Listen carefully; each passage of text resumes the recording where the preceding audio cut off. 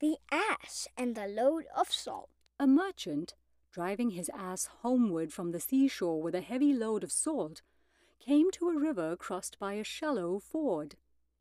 They had crossed this river many times before without accident, but this time the ass slipped and fell when halfway over. And when the merchant at last got him to his feet, much of the salt had melted away. Delighted to find how much lighter his burden had become, the ass finished his journey very happily. Next day, the merchant went for another load of salt. On the way home, the ass, remembering what had happened at the ford, purposefully let himself fall into the water, and again got rid of most of his burden.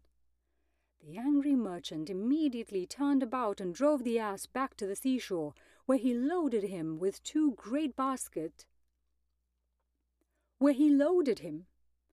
The angry merchant immediately turned about and drove the ass back to the seashore, where he loaded him with two great baskets of sponges.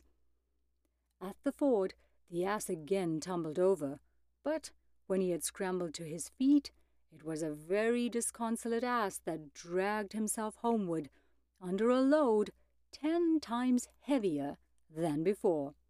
The same measures will not suit all circumstances.